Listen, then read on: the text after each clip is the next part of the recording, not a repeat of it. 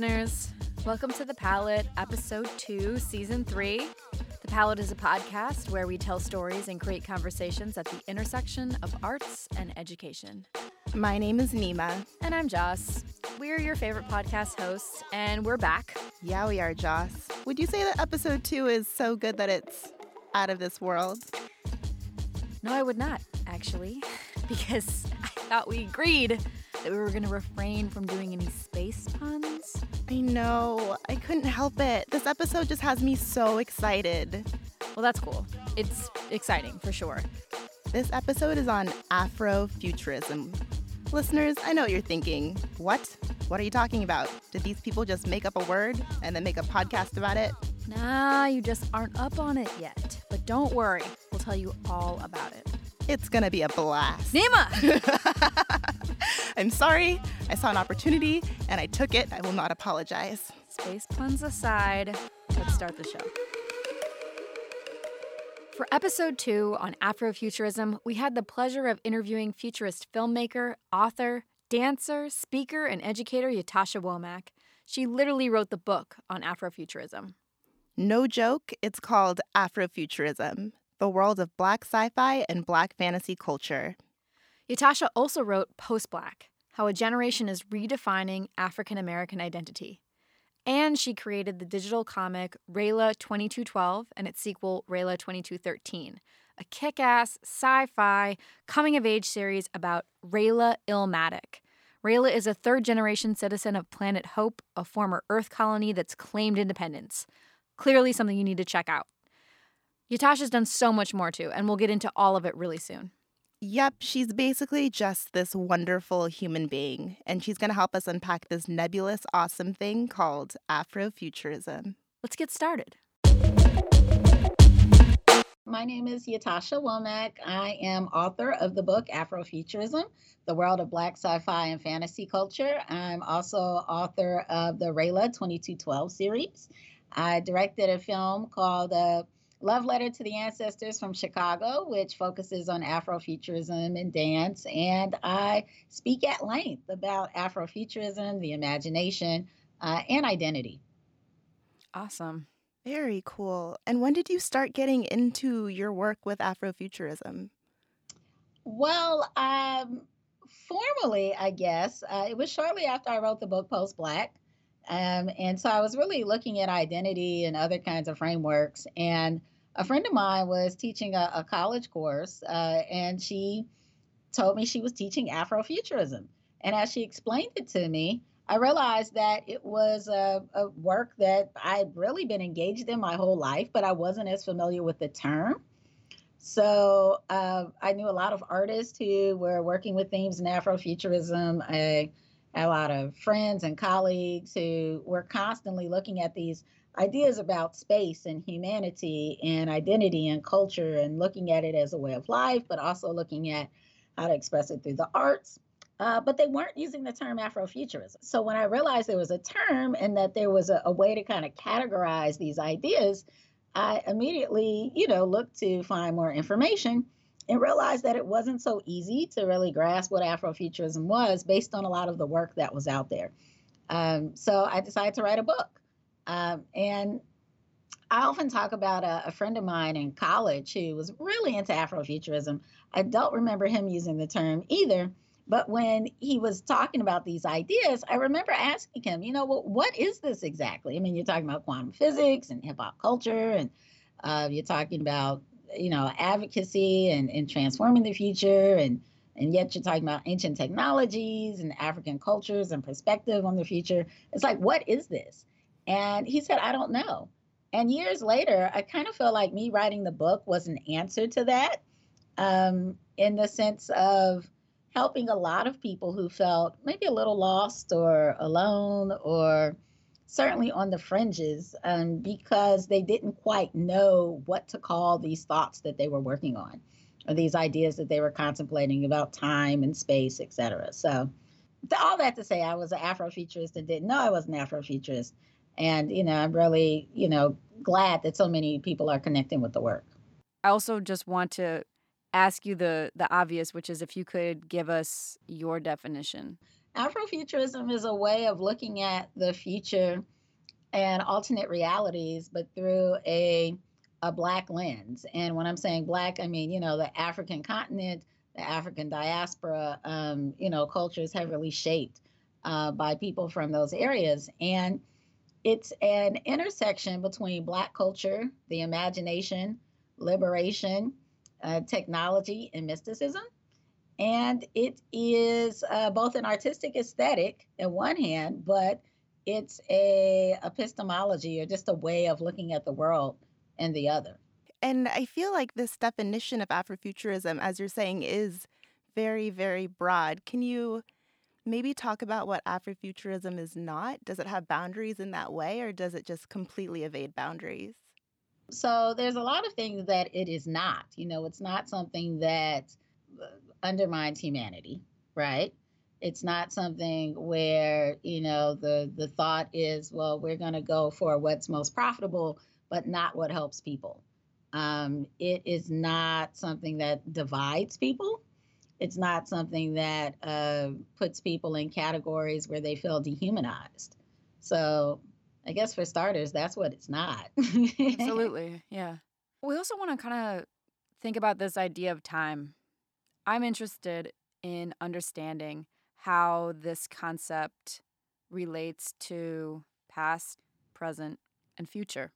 Well, it's interesting because a lot of the artistic work and the theory points to, these concepts of time where it's as if the future, the past, and present are overlapping experiences.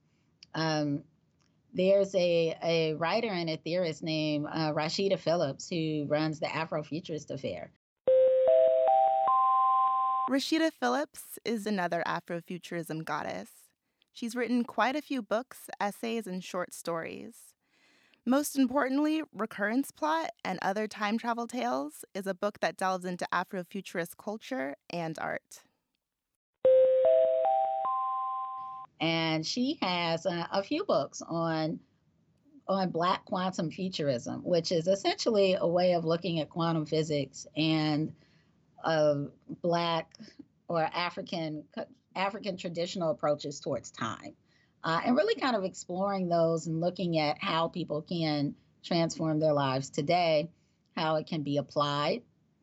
I think one thing that we don't often contemplate when we're looking at time is that the idea of time that we're kind of working with now is really a measurement of time, and it's a perspective of time that we've just sort of adopted and chosen to live with, but it's not the only take on time. So, in our world today, we look at time, generally speaking, as moving forward. It's very linear. But within Afrofuturism and in a lot of, places and cultures and et cetera, they looked at time a little differently, where time was cyclical, where the future and the past were kind of merged into one. Maybe they looked at time and potential time. And so today, the perspective of time that we live with is really one we've been socialized around. I think for a lot of people, when you think about that, it just makes you look at a lot of constructions, in our society as things that we, again, have been socialized around, but are only realities because we've all agreed to make them a reality for us.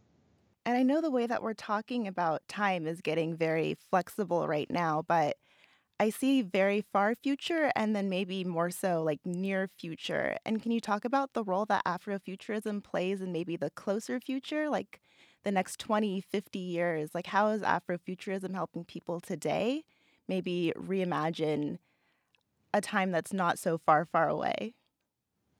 Yeah, well, I think, the cool thing about the imagination is that you come up with ideas and, there's things that you might want to see in the future. And then the next step is, well, how would I bring that about?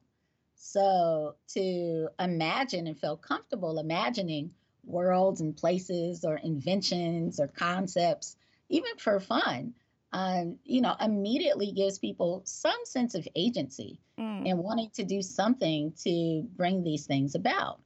And one thing that I often say is that for many people at various times, the imagination wasn't always encouraged. The imagination and resilience, kept people who were in really dire circumstances inspired. It helped them to move forward. It helped them to feel limitless in what could be otherwise dire circumstances. And, I think that that's one lesson about the power of the imagination and its ability to facilitate resilience amongst humanity.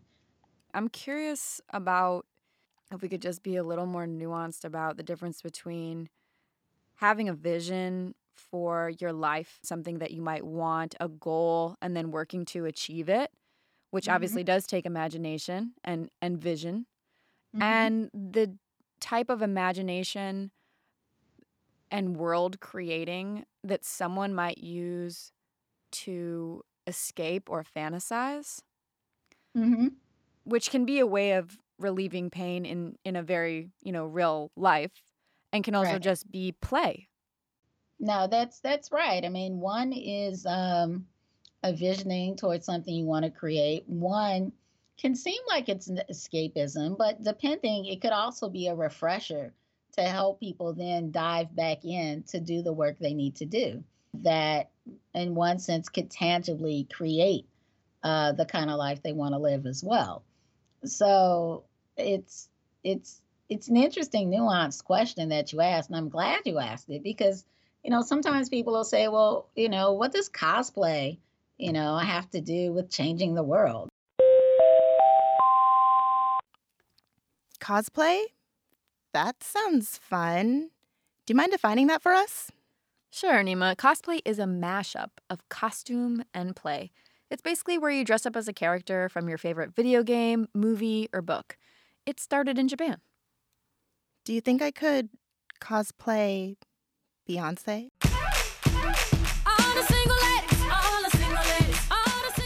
I don't see why not, and I will always encourage you to follow your heart, Nima.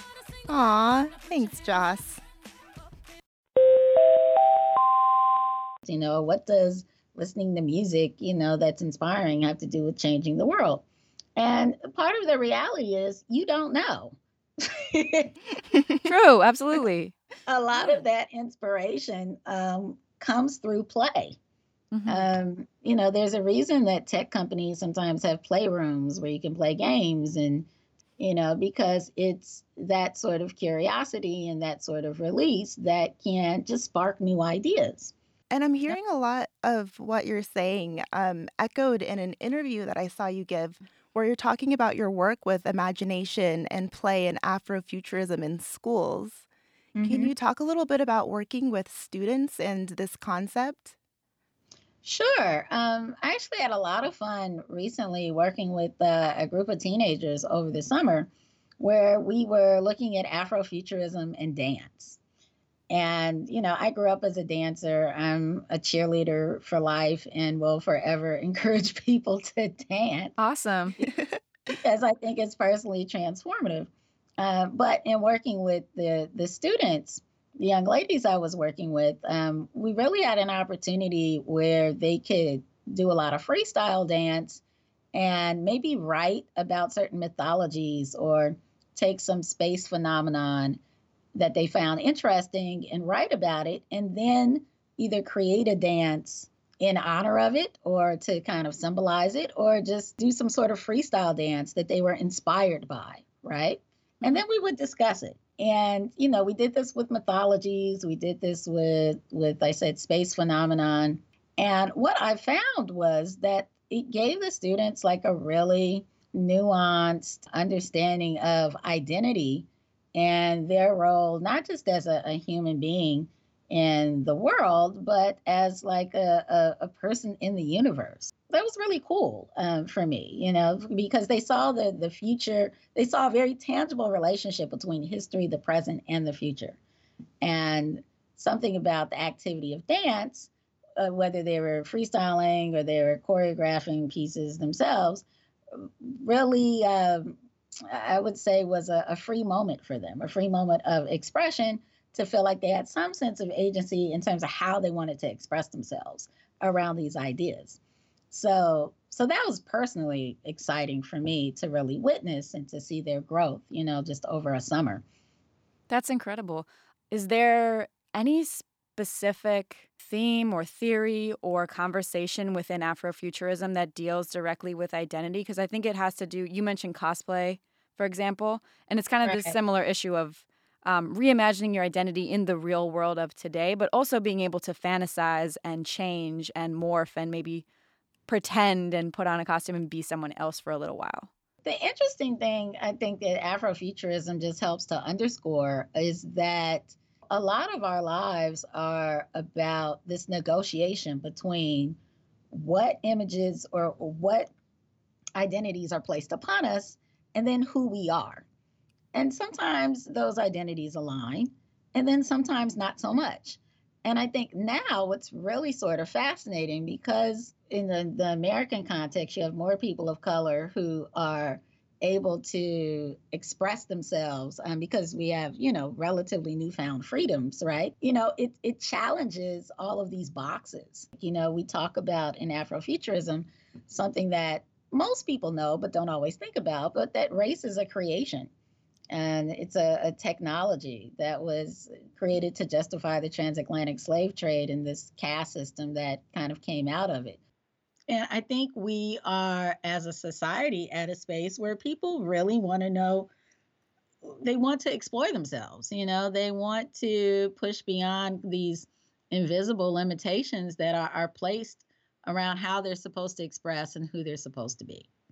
And speaking of identities, is Afrofuturism for everyone? Like, do you think that there is a space for everyone in Afrofuturism, or is it for a specific people? I think it's for everyone, because we're all human beings.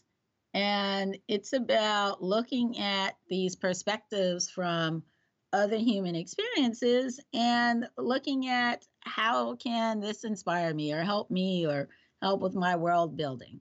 When we go into this whole identity conversation, many times people are socialized around what they're supposed to be interested in and what they're not supposed to be interested in, right? Hmm. You're told how you're supposed to think versus how you aren't supposed to think. And engaging in other ideas just helps to expand us as people. I want to talk about your filmmaking and how you got into filmmaking. So I went to undergrad at Clark Atlanta University, and I was a journalism major. And a lot of my focus when I was there was news. And when I graduated, I took a lot of screenwriting courses in Chicago. I was working as a journalist, and then went to Columbia College for grad school, where I studied a lot around arts, entertainment, and media management. And I wanted to write, films, and there were a lot of changes going on in, technology at the time. And I said, wow, okay, let me explore more around independent filmmaking. And so my first film was one called Love Shorts. It was just a series of shorts that we kind of weaved together in this feature film. And we were screened at the American Black Film Fest and at the Black Harvest Film Fest here in Chicago and several other places. After that, I was hired to direct a film called The Engagement, which was produced by a Chicago based filmmaker as well. And it was about a Jewish family and an African American family, a Jewish American family rather, and the families merging at an engagement party. After that, I did a lot of writing and kind of developing of projects. But in addition to that, as I developed this interest in science fiction and Afrofuturism, I began to do other explorations. So I've written a script for a film called Bar Star City. That's a feature film I'm working on. And the Love Letter to the Ancestors piece is an experimental dance film that's 15 minutes. And we've screened around the world, actually. I mean, we were at the Afrotopia Festival in Bristol, England. We screened at the Real-Time Film Fest in Lagos, Nigeria. We were at Afropunk. We screened at the Ibera Americana Festival in Holguin, Cuba as well. So and of course at Black Harvest here in Chicago. And it's really been an exciting journey with that project because again, it's an experimental project around Afrofuturism and dance, but I think it's inspired people to I don't know, maybe want to dance or at least look at interdimensionality, as it relates to dance and expression. And I'm really excited and proud of the project. That's fantastic. As you should be. Those sound amazing. Well, thank you. Can you tell us about Rayla Illmatic? Yeah, so Rayla 2212 is a book, ironically, that I came up with while I was working on the book Afrofuturism. Began to have these other ideas that merged other contemplations I had had about reincarnation and interstellar space travel, and a lot of it kind of evolved into this Rayla 2212 story. Yeah, and it was funny because I wanted to tell a story about a woman who lived in the future, but I didn't want her to really have to deal with some of the issues we're dealing with today, or at least feel limited by them. And so I kept pushing the character further out, like 50 years into the future, 100 years into the future, and then it's 200 years into the future, and she's on another planet, and then there's this world building dynamic. So Rayla is a war strategist with a group of rebels who are trying to turn their former Earth colony that was once utopian, turn it back into the place that their parents had envisioned it to be. But I launched the book in its print version at Chicago Comic-Con. And we had artwork and poster work that went with it. And it really kind of introduced me increasingly to kind of the Comic-Con world. Thank you so much for your time today. Yeah, we loved talking to you, Ytasha. It's a pleasure having you on the podcast. Well, thank you. It's a pleasure sharing with both of you. I'm glad that you're excited about Afrofuturism and sharing it with your audience. Absolutely. And the connection with dance also was particularly inspiring. Yeah, we got really lucky with you because you have your hands in so many different facets of Afrofuturism and art. Thank you so much. Okay, well, thank you and have a great one. Stay inspired. I'm so glad Ytasha mentioned her love of comics. Yeah, I'm so happy that we got to have her on the podcast. She's so insightful about the topic of Afrofuturism, which is a great primer for this next segment. If you're listening from the Harvard area, you've definitely passed the little window that has the words "The Million Year Picnic" printed on the windows. Maybe you were in a rush to get to class at the Harvard Kennedy School, or you were trying to locate your lift because you're too lazy to figure out the T. No judgment. No judgment here. But if you had time to peek through the windows, you'd see the coolest little comic book shop. It's owned by a man named Tony Davis. Tony is super great. So is Jabari Sellers. Jabari is a student at the Harvard Graduate School of Education who I overheard talking about Superman, of all things. Jabari is really passionate about comics. He's really passionate about teaching. And I was thinking that it might be kind of cool if Jabari and Tony had a conversation. And it was pretty cool, wasn't it? It was totally great. It was magic. And it wasn't just any room. We actually had Tony and Jabari meet up together at Million Year Picnic. So we did this interview in the comic book shop after hours. If you're curious about what that looked like, please check out our Instagram at Palette Podcast. We posted a bunch of awesome photos of the interview. But just an FYI, because we recorded it in the comic book shop, you're going to hear some extra noise. Footsteps, the door, shuffling in the building. It was really important to us to have the ambiance of the comic book shop, and it was so fun to record there. Just another little note on facts for this segment. Tony and Jabari drop so much knowledge so rapidly that doing facts for this episode would mean that we were interrupting them every other sentence. So to remedy this, we created a comprehensive blog post with links to each of the wonderful comics, books, films, authors, everything that these two geniuses mentioned during this interview. If you hear something that you're interested in or curious about, we recommend taking a look at this blog post or walking yourself down to the Million Year Picnic and talking to Tony because he'll hook it up. Let's get to this interview. I have a feeling you guys are going to love it. My name is Jabari Sellers. I am a Master of Ed candidate within the Language and Literacy strand at the Harvard Graduate School of Education. And my name is Tony Davis, longtime comic book fan, and I own a comic book store in Harvard Square, Cambridge, Mass, called the Million Year Picnic, which is arguably one of the 2 or 3 oldest existing stores in the country. He forgot to say that it's also one of the dopest.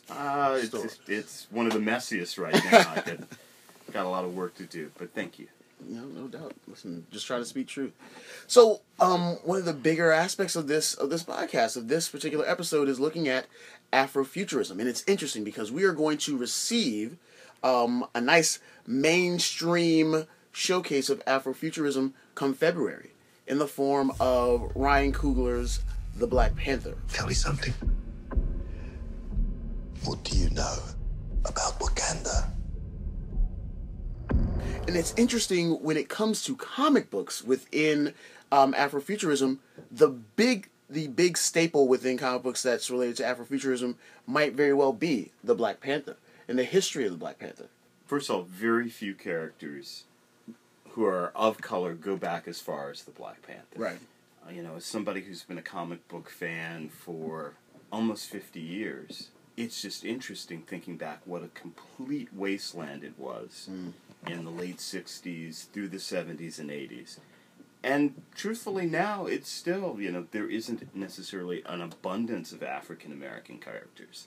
But Marvel was quite forward-looking and quite fortunate to get, Ta-Nehisi Coates to come in and write the book and sort of completely revitalize and rethink some of the things going on with the character. And also, let's be honest, from the beginning, Stan Lee and Jack Kirby's work around Wakanda and the Black Panther definitely spoke of a certain Afrofuturism. Yes. It certainly was a huge deviation from the reality for all nations and kingdoms in Africa. And certainly Kirby gave it that sort of futuristic look that was uniquely his way before we even started talking about Afrofuturism. And whereas other works within, maybe we consider it a genre, an artistic movement, a sociocultural idea or ideology within Afrofuturism, what's interesting about Black Panther is that rather than operating on the premise that the current conditions of America or the current conditions of the world, we go back in time in many ways to develop the foundation for Black Panther, back in time and changing the history of Black people on this planet. And so, for those of you all who don't know, the larger concept of Black Panther is immersed within the idea of what happens if Black people, if African nations do not have to suffer the pains, the degradation, the exploitation, and oppression that comes from colonization, comes from tribal warfare, and comes from the overall oppressive abstract that is white supremacist power structures. And in here we find Black Panther, or rather the nation of Wakanda, the home of Black Panther, to be the most technologically sound and technologically advanced nation in the world. So it begs the question of what happens when Black people are allowed to develop, allowed to be unfettered, literally and figuratively. And rather than using the current foundation or the current condition in various countries as the foundation, we go back and we change history for Black Panther.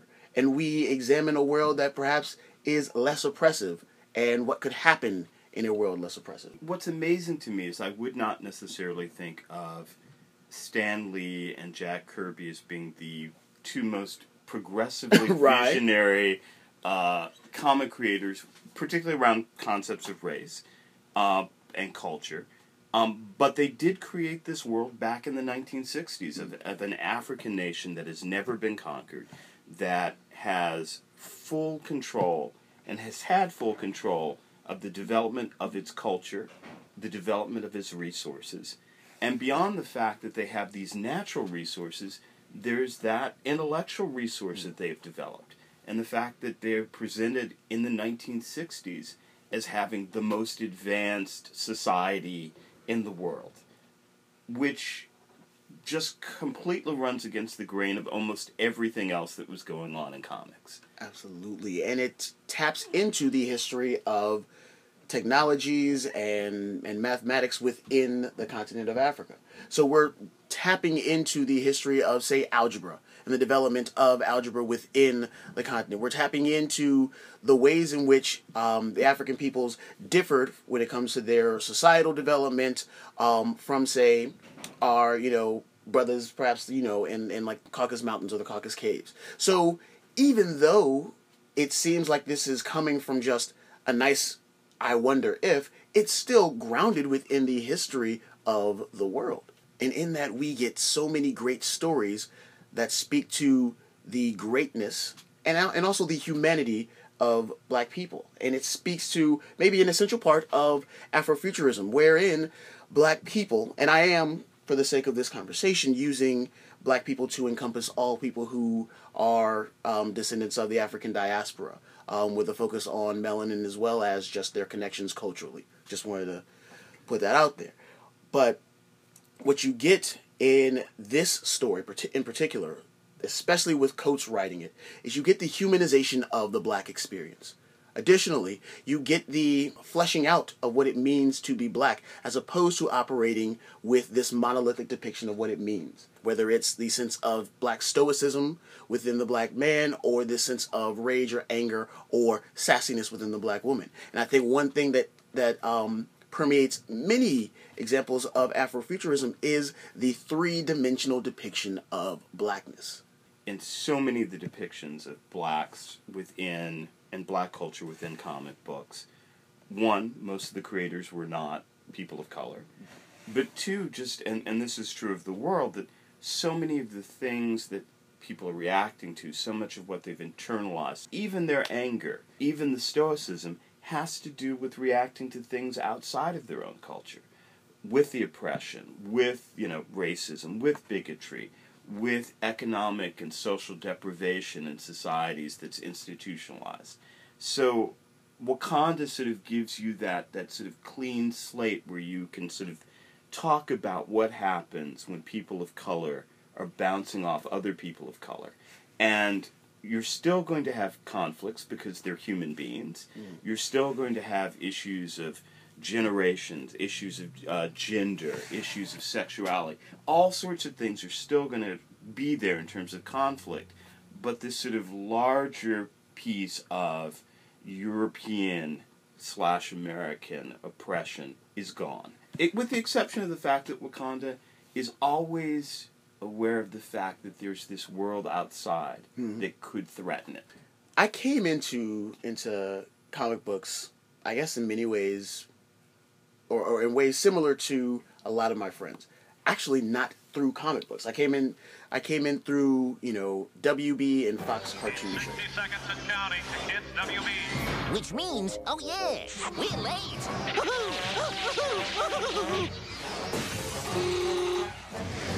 I was most definitely that young kid, that little boy in his underoos eating sugar cereal, watching X-Men in the 90s, Batman the Animated Series, Static Shock in the early 2000s. This was the scene earlier tonight in Gotham's Bayside district, where police cornered Time Code, an outlaw physicist who planned to make a fortune by helping wanted criminals escape to the future of all places. Unfortunately for Time Code, he couldn't see into his own future.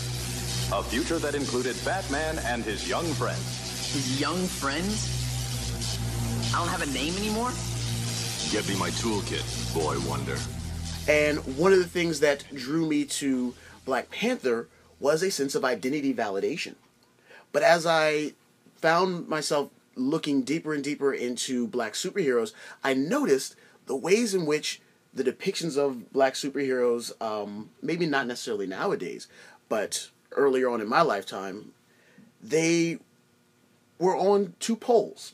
And I wish I made this up, but it's not. It's actually from a UGA professor, Jonathan Gale, who talked about the ways in which, especially Black men in comics and Black superheroes, were only able to fit two particular roles. They could either be Shaft. Who's the Black private dick that's a sex machine to all the chicks? Shaft. You're damn right. Or they could be Sidney Poitier. You can't turn on a television set anywhere without seeing those kids dancing. And I say the colored kids are better than the white kids. But there's an explanation for that. It's our dancing, and it's our music. We brought it here.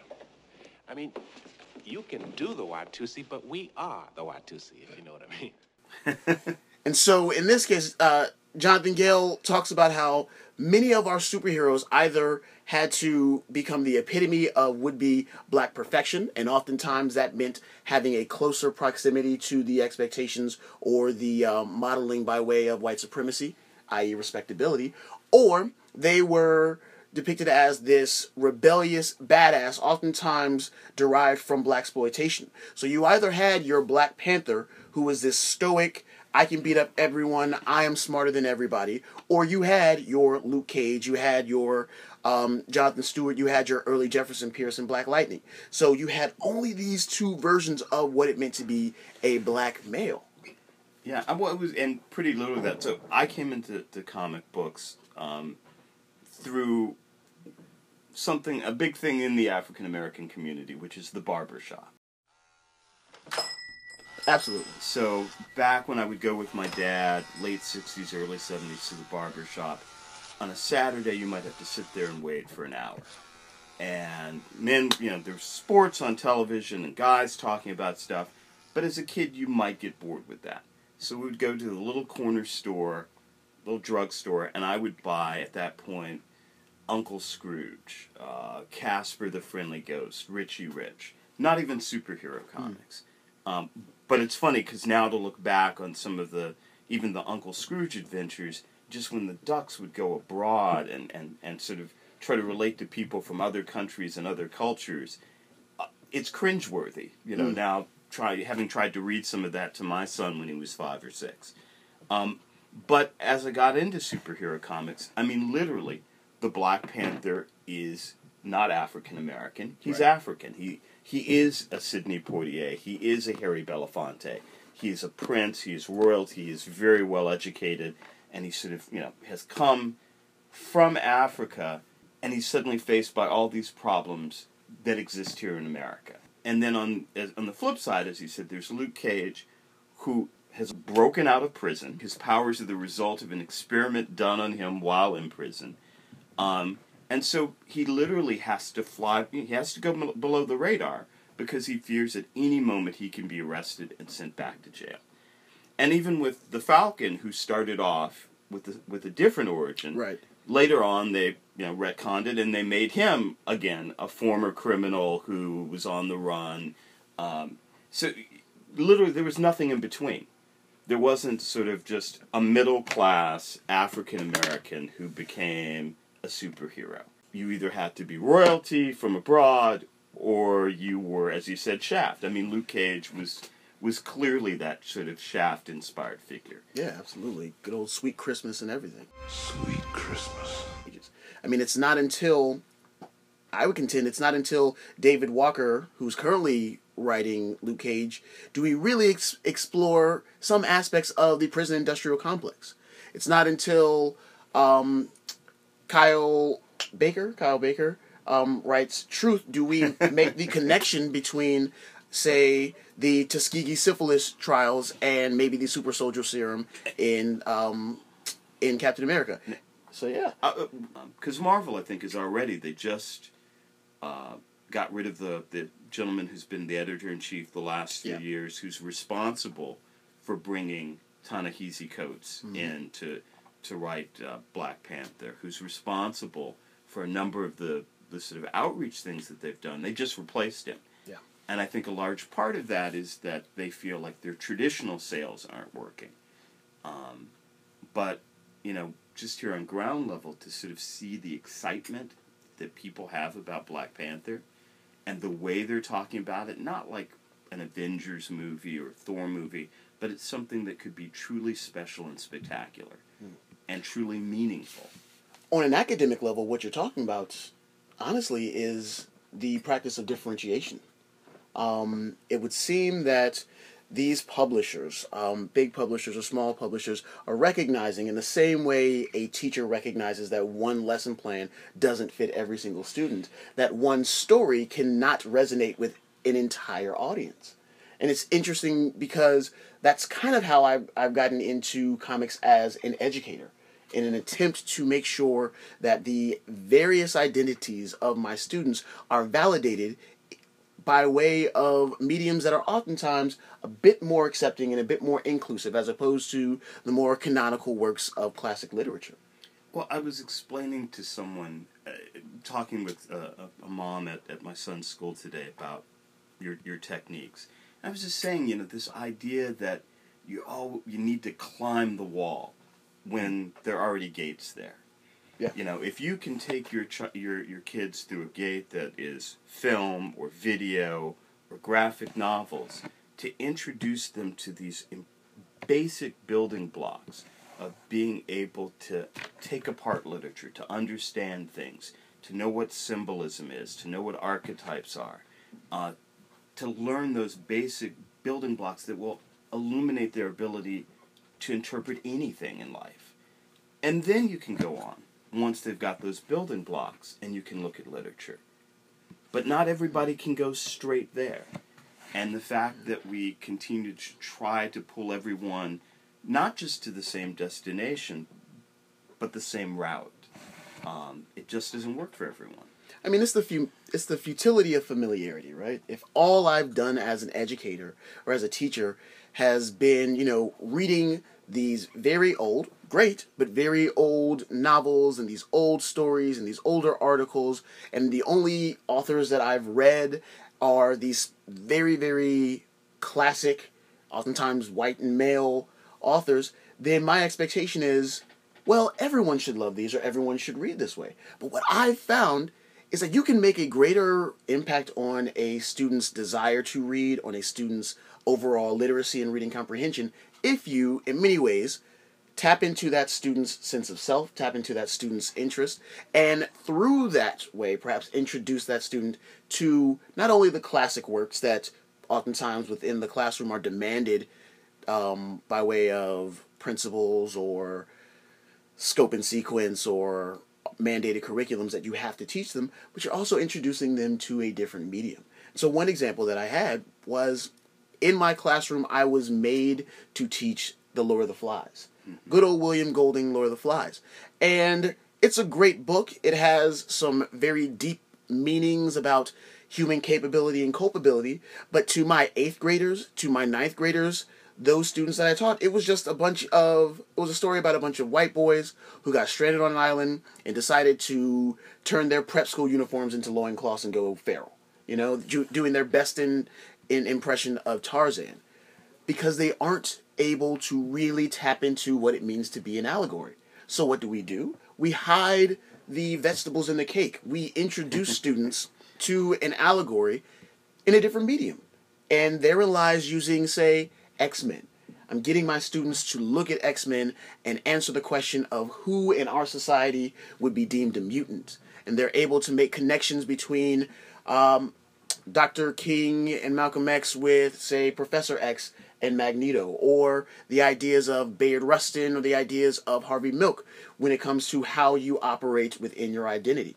All of that work is the same kind of symbolic analysis, the same kind of character analysis that you're expecting the students to do with William Golding's age-old novel. It's around 50, 60 plus odd years, but we're doing it through superheroes. We're doing it through these caped characters, these cowled characters that many of these students have grown up with, or at the very least are familiar with via the movies that are coming out every single summer. Well, and then you told me once you did that with the comic books, you were able then to go and read Lord of the Flies with them. Absolutely. So then it becomes this thing of, it's almost as if I'm a new age LeVar Burton. Ooh. Take a look, it's in a book, a reading rainbow. Let me not act like I am LeVar Burton, but I'm doing my best impression of LeVar Burton when I'm saying, well, if you like this book or if you like these concepts within X-Men, then now let's take a look at Lord of the Flies. Now I can promise you that even though it is about a bunch of white boys stranded on an island, you're going to be able to do the same kind of literary excavation that you did with X-Men. And I've done this on the lower level when it comes to middle school and the early years of high school. And I've been able to also do it on a higher level with juniors and seniors. Not necessarily with X-Men, but finding parallels between these great comic books and the classic novels that they influenced. For example, I've been able to teach biblical literature through, say, Alan Moore's The Killing Joke. If we're analyzing the story of The Killing Joke, which in many ways is a story about the moral compass of Commissioner Gordon and how he can either sway to the side of justice, which would be Batman, or the side of chaos with the Joker, in many ways, that is the book of Job within the Bible. If I look at, say, the relationship between Cyclops, Wolverine, and Professor X in the X-Men, those are stories that are clearly influenced by, say, the parable of the prodigal son, or the larger idea of maybe Cain and Abel. So what we're doing here is we are connecting the classic with the contemporary. I'm getting my students to read Milestone Comics. I'm getting my students to read Icon and his sidekick Rocket. At the same time, they're reading the debates between W.E.B. Du Bois and Booker T. Washington. I'm getting them to read Hardware, which is another Milestone comic book. At the same time, they're reading Ralph Ellison's Invisible Man, and they're drawing these connections. They're making these parallels. What we tend to do within education is we assume that we can only do it one way. But in all actuality, we can use this pop culture, we can use the trendy things that our kids are into to make these connections. We can get them to examine, say, something like Road to Perdition, or Lone Wolf and Cub, or Moribito. These are animes, these are manga, these are translations of anime and manga. To look at, say, A Hero's Journey, or the idea of a caregiver who has to adopt this abandoned child. These are archetypes. These are motifs that are ancient in a good way. But for many kids, they are not accessible because they don't resonate to their interest. They don't resonate to who they are. Because 9 times out of 10, our creators and the protagonists within these stories are white, male, straight, or completely unrelated to what our students have seen, what our students experience, and who our students are. Well, I think there's a tendency sometimes for us to anoint with this mystical power and greatness things of the past that are truly great, but to pretend that they weren't of the time. You know, Shakespeare plays weren't classic literature. Shakespeare plays were popular entertainment. And if Shakespeare were alive today, Shakespeare might be making movies. Shakespeare might be making videos for YouTube. Shakespeare would be writing in a vernacular that was true of the time. He wouldn't be writing in language that was 300 or 400 or 500 years outdated. Now, that doesn't mean that we can't still connect to Shakespeare and connect to the language that he uses. But what it means to me is we shouldn't invalidate things that are of the time and sort of say that they must sort of bow before things that are older. And the other thing I would say about comics and graphic novels is that I think they have their own particular power. And so I think they're a great tool for connecting with other things, as you know, with literature, with biblical studies, with all the things that you've talked about. But I think they have this power in their own right because of the way that they combine visual elements with words.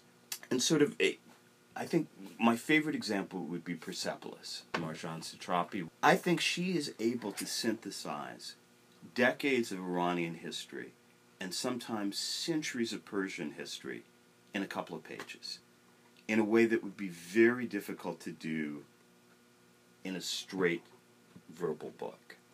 Absolutely.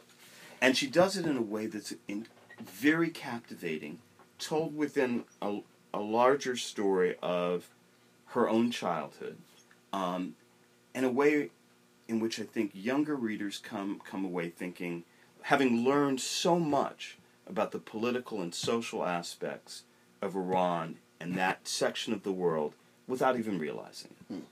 And it's just done effortlessly on so many different levels.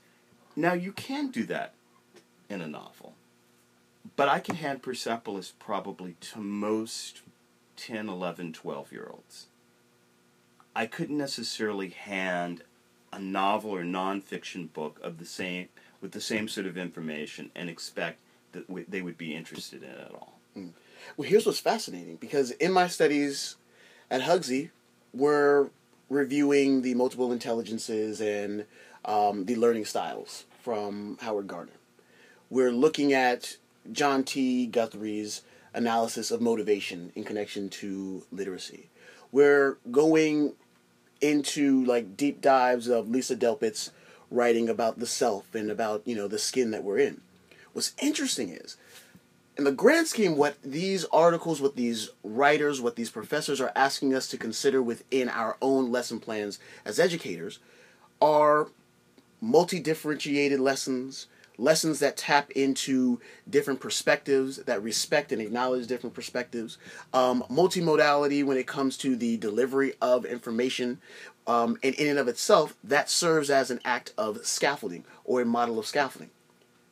With all of those things that are required, in a good way, required of good educators or good educational systems, it's interesting that a tool that has all of those things in it is oftentimes looked at like a child's toy.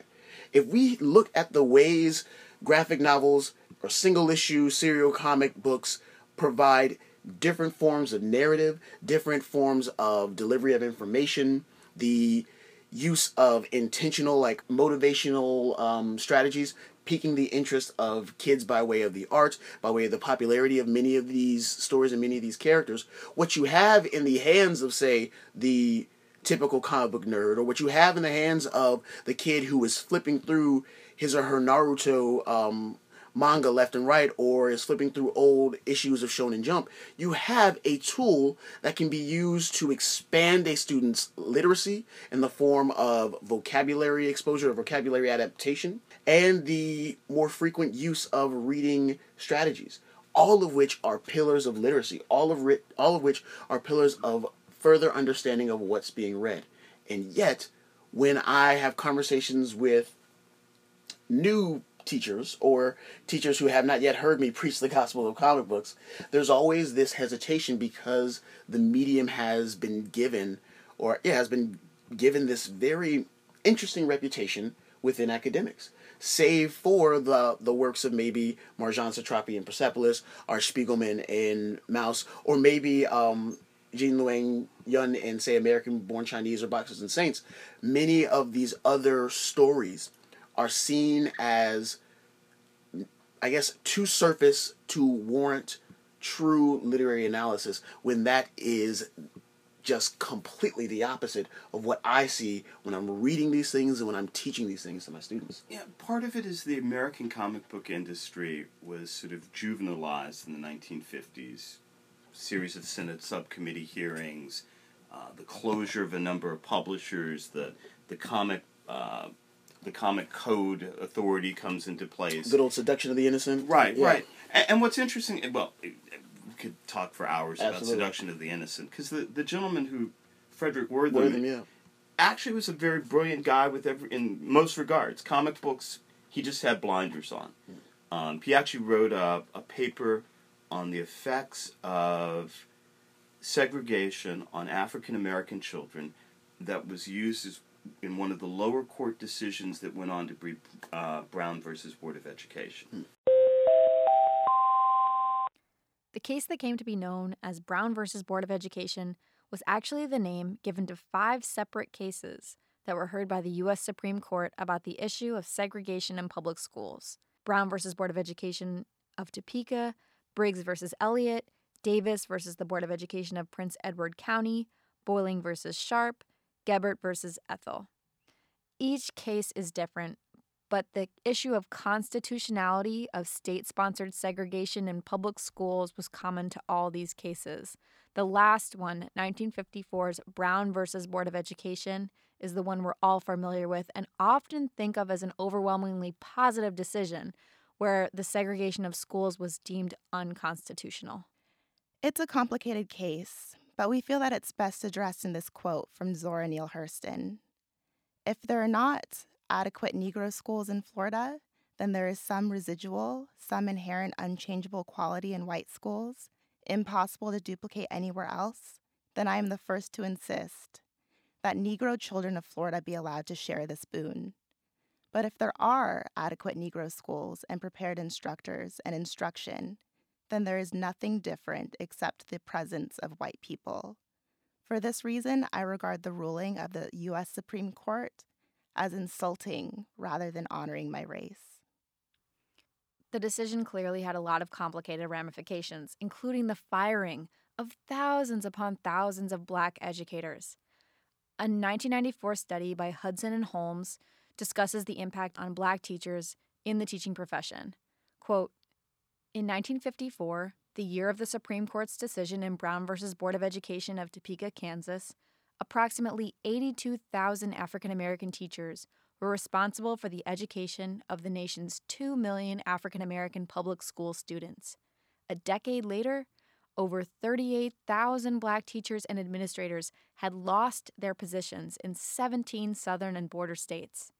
Between 1975 and 1985, the number of students majoring in education declined by 66%, and another 21,515 Black teachers lost their jobs between 1984 and 1989. The ramifications of Brown versus Board of Education are obviously quite complex. If you want to find out more, check out an article posted on our website, paletepodcast.com. Back to the interview. How did you come to comic books, not only just as the interest within your childhood, but like this is your life? Oh man, when you put it that way, in a dope way. This is not like, oh man, this is your life. There's no question mark after that. There's like a that definitive exclamation point. Some mornings I wake up, the question mark is definitely there. What was funny, I just I sort of had this period when I was a small child of liking comic books at a certain level, and then it started one summer. I went to visit my grandparents in Washington D.C. and actually got them to take me to what was sort of a comic book store for the first time. And that's when I started getting very heavily into the superhero comics. I mean, when I grew up, there was Julia, Lieutenant Uhura on Star Trek. Excuse me, Captain Kirk. Yes, sir. Mr. Scott. What a charming negress. Oh, forgive me, my dear. I know that in my time some use that term as a description of property. But why should I object to that term, sir? You see, in our century, we've learned not to fear words. May I present our communications officer, Lieutenant Uhura? The foolishness of my century had me apologizing where no offense was given. We've each learned to be delighted with what we are. Bill Cosby and I Spy. I guess if you went back earlier, there'd been Eddie Rochester Anderson on The Jack Benny Show. That was pretty much it, other than Ricky Ricardo, for people of color on television. Movies weren't a lot better, so maybe moving into the 70s, where you started to get Sounder and even Shaft and Cleopatra Jones and the Casino of Gold. So the fact that there weren't a ton of people of color in comics depicted in the comics, and of course at that point I had no idea who was writing and drawing them, wasn't that unusual. That was just the way the larger culture was. And to have stopped reading comics because of that, I might as well have stopped going to the movies and watching television as well. For me, the things that sort of normalized at least being Black in that experience was that when I first started buying comic books, getting into superhero books, I was going to this little Black bookstore in South Central Los Angeles, Hall's Bookstore. So there was an African-American proprietor with his little spinner of comics in a bigger bookstore. That's where I was buying my comics. I came from a family where reading was always encouraged by both my mother and father, and there wasn't this sort of high-low literature. If you were reading, you were reading. There was never any burden of shame there. So I'm buying my stuff from Mr. Hall, and I find this bookstore up on Hollywood Boulevard. Actually, I found 4 stores on or off Hollywood Boulevard, but one called Cherokee Books, which was an antiquarian bookstore, beautiful leather-bound books on 2 different floors, a mezzanine of nothing but comic books. And on the weekends, a kid named Bruce, who was probably about 16, African-American, going to Dorsey High, ran the comic book section. So I would go up as this little kid, and Bruce would give me free stuff. And so my comic book buying for most of my formative years in Los Angeles the people I'm buying comics from are African American. So I'm not feeling uncomfortable around that. And then when I got here to college, yeah, the comic book store was a place you would sort of come that was very different from hanging out in the dorm. And I was here one day, and I just hung out here so much, they offered me a job. Nice. And I figured selling comic books was better than cleaning bathrooms. So I started working here, and then when I got out of school, I thought, I'll do this for a year while I'm trying to figure out what I want to do. And I somehow never left. But now there's like something else I'd like to do, which is, I'd like to really help foster diversity, particularly, as I said, when I go on, these news sites or into these chat rooms, and I just see all of the blowback. I just see all of the resistance to, well, and we sort of see it across the country, to the reality that we are a diverse nation. Yeah. And that everyone should have a seat at the table. I actually have a question, Yeah. Tony, now that you've kind of talked about digital. Because to me, what's fascinating about comics is that kind of immensely visual culture, which we have online, looking at our phones all the time. It added this visual element to reading, right? And that's, as somebody who wasn't really introduced to comics when I was young, that to me is the biggest, not obstacle, but difference when I'm trying to read a graphic novel, just kind of getting used to panels and kind of revisualizing the story in a totally different way than both a movie or a book, and kind of being that in between. But then, and now that we're in a very digital, fully visual culture, it's kind of retro, going back towards just regular old books or regular print magazines. And so I'm curious how, for each of you, because I'm sure you both have different experiences with this, how comics translate online. I think for just me as someone who made the transition from loving nothing but give me just single issues, and then I was like, okay, single issues are cool, but I'll also introduce and I'll allow for trade paperbacks, which would be the collection of single issues. And I'm now looking and reading more, and I'm introducing my students more to the digital story and digital storytelling. What's been great for a lot of stories, what's been great for a lot of digitalized comics, is that they do a great job of not just simply serving as a PDF of a comic book. It's more than just, okay, we've taken a picture of a page and now you need to do your own zooming in. And because it's a bit more interactive, it allows for students to access more information in ways that they are more familiar.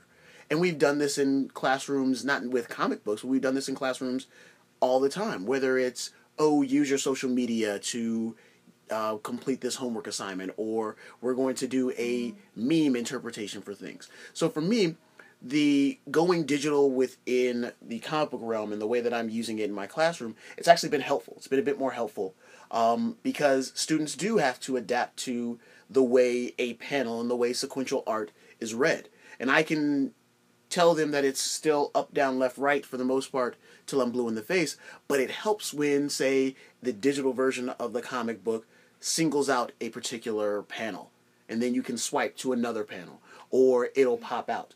I think maybe a year or so ago, or maybe it's fairly recent, the Black Eyed Peas, the music artists of Black Eyed Peas, came out with a comic book in collaboration with Marvel Comics called Masters of the Sun. And so what happens with this comic book, it's not only just on paper a book. I think it's only in trade form or in hardcover form. There's actually an app that's connected to it. And so students or readers are able to download the app, and then they can put that their phone next to the books, next to these pages, and those pages then come alive. Or they can have that story downloaded and the pages then come alive. So what happens with comic books, even before you go digital, you are operating with a literary work that is actually at the nexus of just straight prose and the and motion picture, or at least that's what Alan Moore ended up talking about. How this is almost like the middle part, or the midpoint of the motion picture, film, and the work of literature. But when we become digitized, it's just far more accessible for students who are still, understandably so, turned off by yet another book, regardless of what's in that book. So I've found it to be very helpful, as opposed to maybe like a possible hindrance. So, being old, well, I do think I remember Will Eisner once describing that, you know, when he started off, when he was a young man, he wanted to be a fine artist and actually applied to art school in New York, and it didn't work out. And so then he thought he wanted to be a writer, write novels. And he realized that his writing wasn't good enough for that. But he said he discovered that he could take that visual invention that he had, put it together with his writing skill, and in his words, two ineptitudes formed an aptitude. And I particularly got to see it as manga started to influence in comics, and Frank Miller came along doing Daredevil, just how cinematic comic books could be. Just how they could read probably the same way that when they do, people like Akira Kurosawa would do storyboard an entire film. And you're a supporter of the idea of the infinite canvas, as he called it. The ability online digitally to do just about anything. Not to be able to incorporate music, to be able to incorporate sound, not to be trapped by panels, dimensions. It doesn't work as well for me. I have to admit, I don't read much in the way of comics online. But at the same time, I sort of understand the excitement, and I understand the way in which new generations are coming at it in a very different way. But for us right now, I would say that we communicate very well, we still connect very well with an older audience. We connect very well with the younger audience. You know, kids like my son who's 10, 8, 12, this wall of books behind me, they're in love with them. But it's sort of that 16 to maybe mid-20s. That's where I think the comic book industry has the hardest time now, sort of connecting with people. I mean, already with Black Panther, it has reached an audience well beyond the traditional comic book audience. It's amazing for a character who had only a couple of times briefly had his own series at Marvel Comics, had been a secondary or supporting character, that at least in our store, Coates started writing the book and Black Panther became our best-selling comic book. And it's still, by far, our best-selling Marvel comic book. That just goes to show the power of when you take someone like Coates and combine him with the medium. I wanted to talk about that fandom because, first of all, there's a geek factor that we have not really mentioned here. I don't want to be rude, but there is a nerditude that is associated with this medium. Right? I'm not crazy when I say that. Also, you know, we're talking a lot about the fact that, fortunately, in the recent history, some things have started to really dramatically change in terms of the characters that we're seeing, the narratives that we're seeing, even who's creating them or who's owning the companies that are publishing them, and their popular success. But there's not a ton of female characters, and when you guys were growing up, at different times, there were still predominantly white male characters, right? I'm curious, you know, all of those things, and Tony, you mentioned the age bracket of 16 to 25, can block a person out. Absolutely. Or, you know, even if they're in love with it as a child, they get older and they're like, wait a second, this is no longer my idol, or this is no longer something that I think is cool or that I want to be associated with. You know, how come you didn't fall out? And how come, you know, what's the appeal when you're not necessarily growing up seeing yourself in the characters? There is, I would say if there were on my journey of being a nerd, and I'm going to tell you something, I am a nerd. And I am proud of this. You throw that word at me, madam, and I will pick it up and I will pin it on. I'm doing my worst Jimmy Smiths because he was on the West Wing. But in any case, I would say there was a time when I did feel like I had this falling out with comics because I felt as if I did not fit into the comic book culture. Not naming any names as far as comic shops and things of that nature, but there are times that those who have been ostracized socially, those who have been made to feel like their hobbies and their interests are always going to be on the peripheral and are silly or all these things, there's a tendency when they have a sense of self and when they're together to be just as exclusive as their experiences were. And so there were times when I had a resurgence. So, I was a kid, like I said, I grew up with the cartoons, I grew up with the action figures, and, for example, I am a Ninja Turtle fan. It took me until I was 15 or 16 until I realized, oh, wait a minute, this was a comic book before it was, my favorite Saturday morning cartoon. And so when I tried to do a deeper dive into comic books, I went to local comic book shops and I felt pushed back because I did not know the exact issue, I did not know the page that the quote was on, and there was this sense of you need to prove yourself worthy of being in the inner sanctum that is the nerdiness. And that can be a turnoff. And oftentimes in those spaces, what's associated with those spaces is it's just, no girls allowed, so to speak, just a bunch of guys. Very little regard is given to stories that don't feature white male superheroes, or very little regard is given for stories that aren't in the superhero genre. And so there was a time when I felt as if this was just not for me. I had trouble finding stories and characters that weren't always about white men, and it wasn't until later on when I discovered so many people who felt like they weren't a part of that had also joined in. And that was when I was in DC, and I fell in love and got part of a family within this comic book shop called Phantom Comics. That was just all about bringing in people who have been otherized so many times in their lives. But the geek factor is there. The geek factor is something that you should embrace, because I think in many ways, while most people wouldn't necessarily say that they associate or they identify as whether a nerd or a geek, they do, or we have all felt at times when we have been on the outside of dominant culture, we have been on the outside of what is perceived to be the good or the cool. And yes, I had to do some searches for comic books that resonated with me when it came to race as, a young black boy, when it came to sexuality as a young black boy who was coming into realizing that he was gay, and a young black boy who was looking for stories that involve people who were looking for themselves and searching for themselves. So you cannot disregard the ways that this potentially inclusive kind of community and this potentially inclusive genre and style of writing and style of storytelling can be very much exclusive, and within all of those problems, or perhaps despite all those problems, I have been able to use comic books in my classroom to resonate with my students' identity, and Lord knows it has allowed me to get that sense of identity validation just by reading on my own. I'm rocking contacts now, but if I wasn't, I would definitely be that guy with, pushing his glasses no up, shade, up Jabari.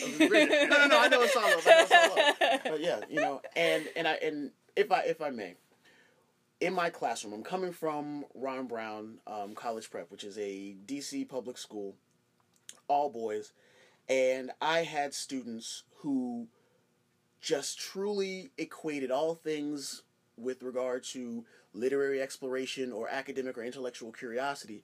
They treated that, or they saw that as the territory that is exclusive for their white counterparts. So this is a school of all black and brown boys. And with that belief that academic curiosity and intellectual exploration and things of that nature were white things, many of my students would tell me, not with shame or frustration, but in many ways with pride of, I don't read. I'm not reading anything, Sellers. But when I bring in a comic book, or when I bring in manga that is an or that has been adapted into an anime that they watched. It goes from arms folded, I'm not going to read, to I'm flipping through these pages, to I'm asking Mr. Sellers a couple questions, to, okay, now I'm going to his classroom during lunch and I'm geeking out. And it's interesting the ways in which these identities, especially, well, not especially, but I'm only speaking my experience, the ways that these, like, beautiful examples of healthy fanaticism within literature, because we're talking about literature here, have been quashed within our kids. And I saw it prominently within our kids of color. And it's amazing the moment they see someone who looks like them, say, I too listen to this music, I too watch these shows, this anime, I read this manga, I read these comic books, that's when they decided, okay, it's okay for me to admit that I love this literature, it's okay for me to admit that I love reading, and I love this academic exploration.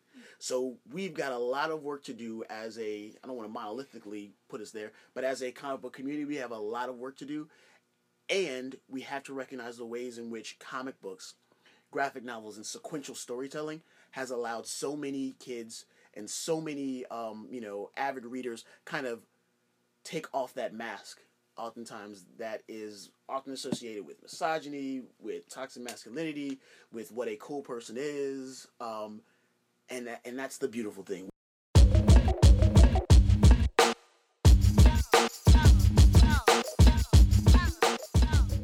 We want to thank Ytasha Womack for joining us today. To find out more about Ytasha, her amazing books, including incredible comic books and fantastic films, follow her on Twitter. It's at Ytasha Womack. That's spelled YTASHAWOMACK. Or look her up on YouTube. She's an amazing speaker. Also, Tony Davis of the Million Year Picnic in Harvard Square, located at 99 Mount Auburn Street. Thank you for being so generous and amazing. And thank you, Jabari, for bringing your immense knowledge of comic books and telling us how to incorporate those into the classrooms. We really appreciate it. Nima, do you think Jabari would notice if we sat in on the back of his class and pretended to be his students? You know, Joss, I was just thinking about that. We have very youthful faces, so I think we could pull it off. And our listeners can't dispute that since we're just voices on the internet to them. Yeah, y'all just have to trust us. It's all true, though. It is. This podcast wouldn't be possible without the amazing technical support of Anthony DiBartolo and Jerry McDonald from the Media Production Center at Harvard. Thanks, guys. Thank you. Also, Chaz Van Queen is the mastermind behind our incredible music. You can find out more information about him, all of our guests, and the master fact sheet we created for Tony and Jabari at palettepodcast.com. This podcast would not be possible without all of you, our listeners, tuning in. Thank you so, so much. We adore each and every single one of you. But not as much as we adore each other, right, Nima? Not even close. Sorry, listeners. Even with the space puns, you're really quite lovely, Nima. I can't say enough about you. Joss, make a space pun for us. I love you to the moon and back? Yes. Thanks for listening, guys. This has been The Palette, Episode 2, Season 3. Tune in next time. Bye, y'all.